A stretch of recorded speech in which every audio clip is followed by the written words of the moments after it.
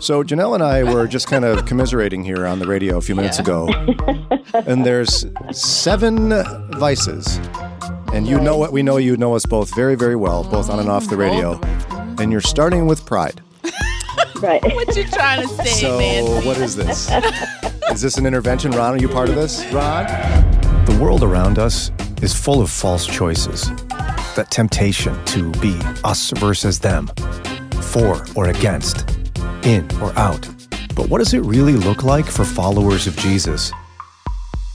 To engage in the messiness of life, the gray issues of faith, to truly allow our lives to conform to the gospel. Join us as we try to figure it out. We are the Brian and Janelle Podcast. Hey there, Brian and Janelle Podcast listeners. Brian here with a quick item for you before we get to the main content in today's episode. I'm super excited to tell you about a brand new podcast series I created in partnership with Moody Radio that's available starting right now. It's called The Grandfather Effect. And here's the quick backstory. I only have really one strong memory of my paternal grandfather, Tom. And it was when my dad and I were standing shoulder to shoulder in a crowded room right in front of his open casket. And I remember standing there a bit mystified because, you see, Grandpa Tom had lived only about 15 miles away from my house growing up. And yet I never saw him. He never talked to me, called me, never came to birthday parties. He was no part of our life. He had disowned my family when I was about 3 years old, and my family was left with lots of questions. Because from our perspective, the reason he disowned us didn't seem to make much sense. The circumstances were so seemingly trivial. It just didn't add up. So what happened? Well, about 5 years ago, I decided to try to find out. And that journey became much more complicated than I could have possibly imagined. And I chronicled the entire thing with a recorder in my hand and take you along in the journey. The podcast series is called The Grandfather Effect. Would you consider giving it a listen? I'd be super grateful for your support. And if you like what you hear, maybe you'd be willing to leave a nice review or even tell a friend about it. All right, let's get back to today's episode. Thanks a lot.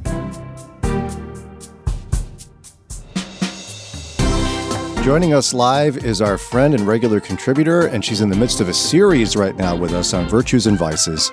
Nancy Kane is the program director for the Caritas Center for Christian Formation. She's a licensed professional clinical counselor, retired Moody Bible Institute professor, and our dear friend. Welcome back, Nancy.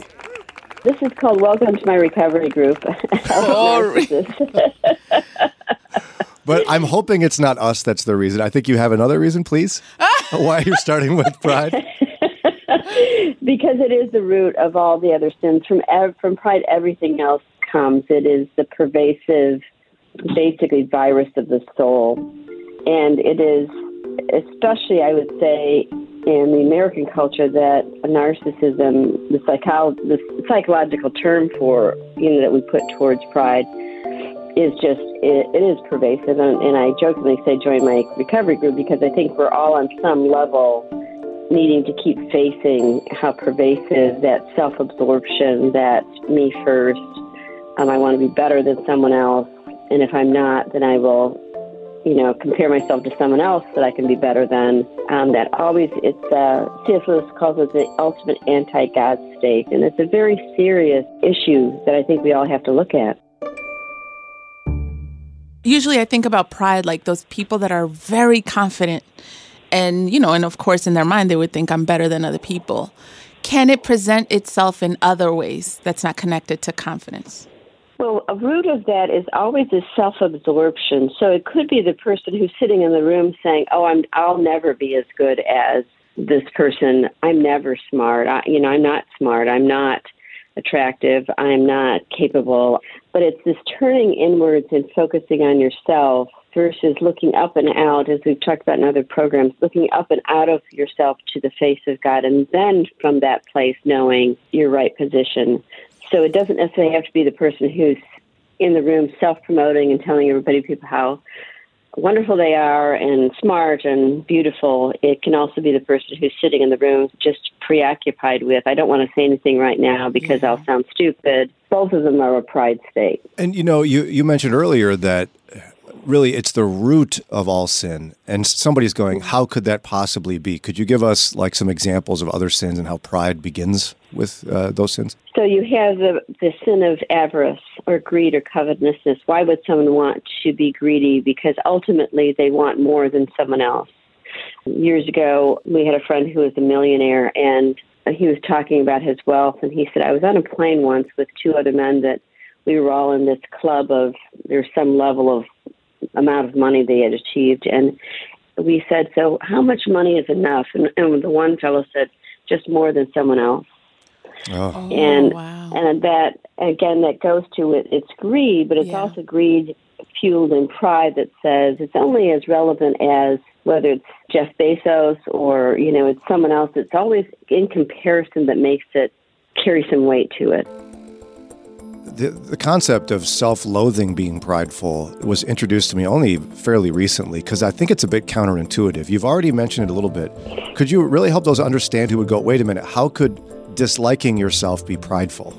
It's a tension for the believer back to Isaiah 6, when Isaiah was brought before the presence of the Lord, he saw the fullness of God's majesty, the beauty, his holiness, and in contrast, he saw his sinfulness, his brokenness, all the things that were against God and not a part of God. And then when God cleansed him, when the angels came and put the coal on his lips, he then saw himself rightly and said, how can I serve you? He heard the Trinity say, who shall we send? And he said, send me. So the true state for the believer is looking in proper perspective to who God is and who I am in relationship to him. And so the person who's self-absorbed in a negative way is constantly scratching their wounds. They're constantly picking at the things where they've gotten hurt in some way in their life, and they're always scratching them and they're preoccupied with them, which means then their gaze is not upon Christ and who he sees them to be. Their gaze is upon themselves. What about the concept of false humility? Is that pride as well? Yes. So the false humility person says, oh, really, no, I had a student once who had just done a presentation. He came into my class. He had done a presentation at the class earlier, and he said, I knocked it out of the park. He goes, no. I didn't knock it out of the park. God knocked it out of the park. But I said, you did show up, right? And he's like, yeah, but, God showed up. And I'm like, yes, that's true. And so it was that false, like, please don't ever think that I did something well, whereas a truly humble person is not solving for how anybody sees them. I think the classic definition of humility is self-forgetfulness. You're just not solving for how people see you, what people think of you. And at that point, when he said, no, God did it, he was basically saying, I'm concerned that you're thinking about me. I'm thinking about me. But I don't want to admit that, so I'm going to play out this dramatic, no, it's all God and it's not me. All the while he's talking about himself. Wow. Okay. That's profound as well. We got to take a quick break. With us, Nancy Kane, Program Director for the Caritas Center for Christian Formation. When we come back, we'll continue juxtaposing pride and humility and try to discover what humility actually looks like. It's Brian from the Brian and Janelle podcast. Want to hit pause real quick to ask for your help on something.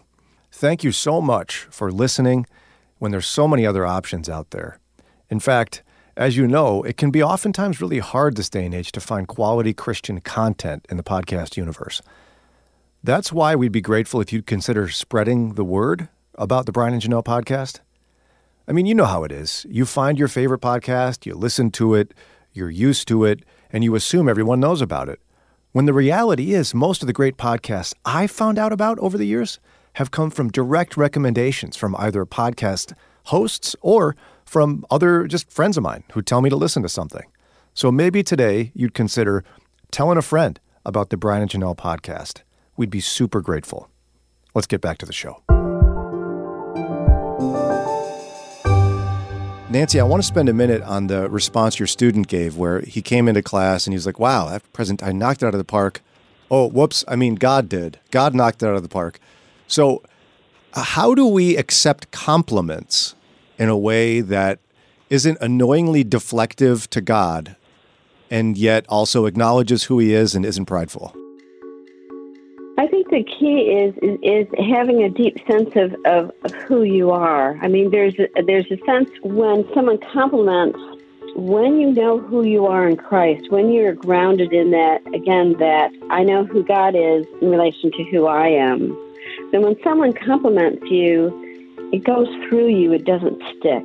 And what I mean by that is you're not walking away going, wow, I am good.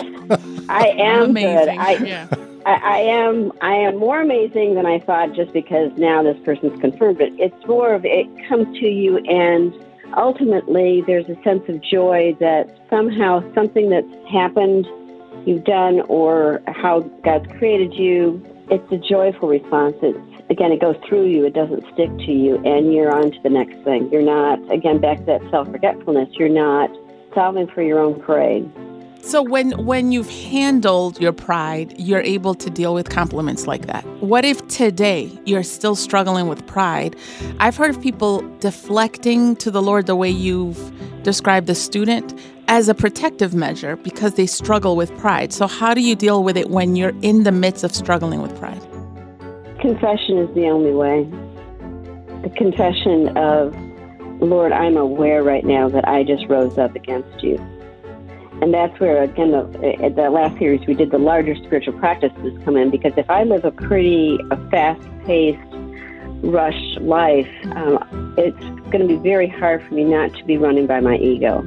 But if I have a life lived with rhythm and peace and enough time with God where I'm seeing who I am in light of who he is, I'm going to be less prone to pride. But then even when it does come up, there's a space to go to confession. And confession is really the only way through pride.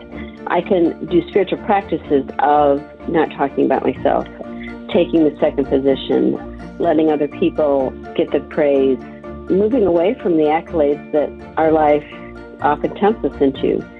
But at that moment when someone's praising me and I'm aware that pride's kicking in, the instinct needs to be, Lord, forgive me, because you are everything. You are perfection. You are holiness. And I will never diminish your majesty by exalting myself. This might sound like hyper-pragmatic, but it won't surprise you for me. So, how do you accept a compliment then verbally as a Christian without being annoying? Just say thank you? Just thank you. But I'm grateful to God for him giving me that. Do I say that? Well, for what gain? So are you trying to convince the person that you're really not prideful and that you're really a religious person that, just is admirable above all things? To say thank you is, and in your heart you can say, Lord, you did that. But you don't need to be saying to the person, thank you. And the Lord did that, right? I mean, that both you and I know that God really do that. And the person's like, oh, man, Nancy, you are so spiritual. Wow, this is so impressive. Well, that's all God, too. Yeah, right. Yes. Well, no, but you made it so simple. It should be that easy, but I guess we make it too complicated. Thank you. Yeah. I'll try that. Well, that's how pervasive pride is. I mean, and I think I hope the listeners have that. If there's one thing I'd like them to take away is it is insidious. It's the virus of the soul. So it's always going to be showing up, and we're never going to get done with struggling with this issue, because not only do we live in a world that says exalt yourself, think about yourself, live your best life, all that, we also have the evil one who's always in the backdrop profiling us as to how he can tempt us into this, because it is the most grievous of all sins. When you said about developing a rhythm, even a slower rhythm in our lives so that ego doesn't rise up, what do you replace your time with instead? Well, I was thinking about this morning. Philippians, think about that which is good and true and beautiful, dwell on these things. I think that when we slow down, what are you thinking about? Are you thinking about, how happy you are? Or are you thinking about the gifts of God? Are you thinking about how grateful you are for the chair that you're sitting in, to the air that you breathe, to God's provision of your children, your family. So in those quieter spaces, dwelling on He who is everything. He gives us the breath we breathe every moment. And that's where it leads us eventually into living a life of praying without ceasing, because we're now growing into this place where we're not forgetting Him. He's not cornered off to our life to the hour, 15 minutes, or whatever it might be of our day. We are with Him and in Him, and He goes before us and comes behind us. He's everything. Yeah, the pervasiveness of pride will really start to kind of blow your mind. When I was thinking about it recently in the effect of someone who's thinking about others all the time, but their primary thought is what others think of them, is actually being prideful, right? Exactly. Because you're solving for your own advertising. So I think many Christians can fall into that codependent dance where, I'm being loving. I'm really, concerned about, this person. I really want this person to know that they're really loved. Why? So that, to be honest, so that they think that I'm wonderful, or that person thinks that I'm wonderful. That's pride. And the insidious thing for Christians is that we often do things that dress up as Christian behavior when in fact we're just solving for our own parade. Like what? Take anything. Giving a donation to the war in Ukraine and then patting yourself on the back that, you know what? If more people did what I did just now, the world would be a better place. Sure would. And again, that's how pervasive it is. And I tell people in the program that confession really needs to be, and I think I've said it on with you guys as well, confession really needs to be a part of our daily life, because it's that necessary to keep our souls continuing to grow and not be stuck down into ego-related activity. Well, and we didn't leave much time for talking about humility, but I think that's okay, because your definition of humility kind of says it all. So what is humility? Again, self-forgetfulness. I think that's probably the best soundbite on humility is I'm just not solving for myself in terms of my others' perception of me as well as my perception of myself in comparison to other people. But self-forgetfulness doesn't mean you've checked out. Because there's some people listening that are like, well, I don't think about myself, but I don't think about anything anyways. That's not the case. It's more of this, how do you see yourself and how do you live your life, and being aware of your motivations as to when you're moving to either competitiveness, I'm better than this person, or self-promotion, where I want to be the person who's recognized. I want to be the person who's that person that everybody stands in awe of. Self-forgetfulness. I like that. That's pretty pithy. You're good at forgetfulness, so you could try it there. She turned it into a competition. Sounds like pride to me. Whatever. Thanks for listening to this episode. Don't forget, if you like what you hear on a weekly basis, we'd be grateful for your ratings and reviews wherever you listen. And also subscribe so you get the latest episodes.